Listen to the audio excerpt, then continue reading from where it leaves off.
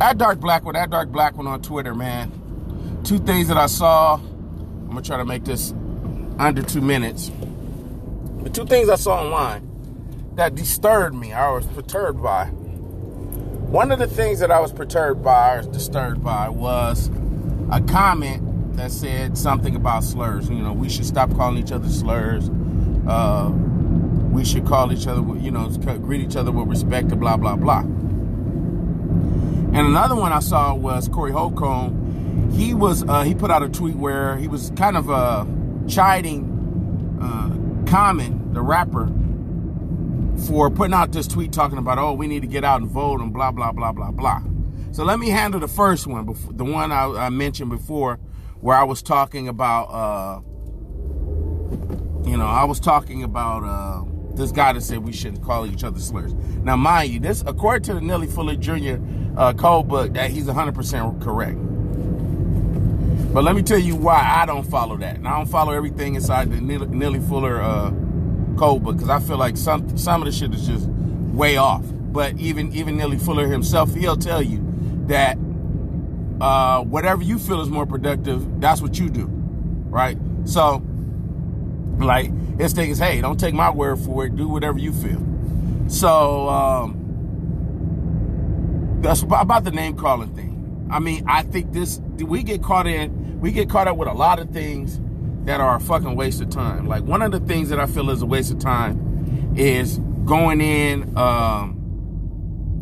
about hair. You know, if a black woman has a weave, or if a black woman has she got a weave, or she got a wig on, or she wants to dye her hair blonde, she's trying to be a white woman. I just don't believe in that. I don't.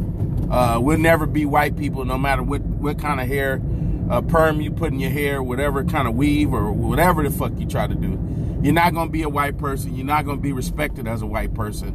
The moment, we live in a system where people mistreat you based on your skin color, okay? So that's number one, I don't believe that. The reason I'm bringing that up is because if we stop using, let's just say we stop using chemical relaxers, we stop using weaves, and we start doing more natural hair. And mind you, there's a lot of there's a lot of black women who date interracially that have anti-black male talking points, who have the same mindset as a white supremacist, that wear natural hair. I mean, almost my wife's friends, a couple of them date interracially. And they all have natural hair. I've never seen them with a weave on. So that whole argument about loving yourself and having a natural hair, you can throw that out the window. Because I almost every woman who I've seen that date interracially, their hair is always natural, at least from what I see. Okay, and this whole thing about us not calling each other out or not calling each other with the name calling.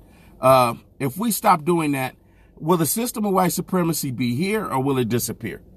I don't know what it is. Or is our thing just going to be unity? We not call each other names because we want to have unity. And the thing is, maybe if we communicate better, we're going to have more people who are going to respect. We're going to respect each other. I don't want to unify with coons. I don't want to unify with bad wenches or bad bucks. I just don't. To me, that's counterproductive. Because in any movement, if you don't call out coons, if you don't call out bad witches, if you don't call out these different people who are turncoats and Benedict Arnolds, what happens is you'll try to have a movement and they'll say, yeah, I kind of see where you're coming from. Matter of fact, you're kind of right. I kind of see where you're coming from. And these motherfuckers stab you in the back. Okay? So my whole thing is I don't want to unify with coons. I think we use a lot of times all of this shit that wastes time. So I don't agree with that. The other thing is voting. There's a lot of people who believe that voting, even locally or wherever the case may be, when you vote,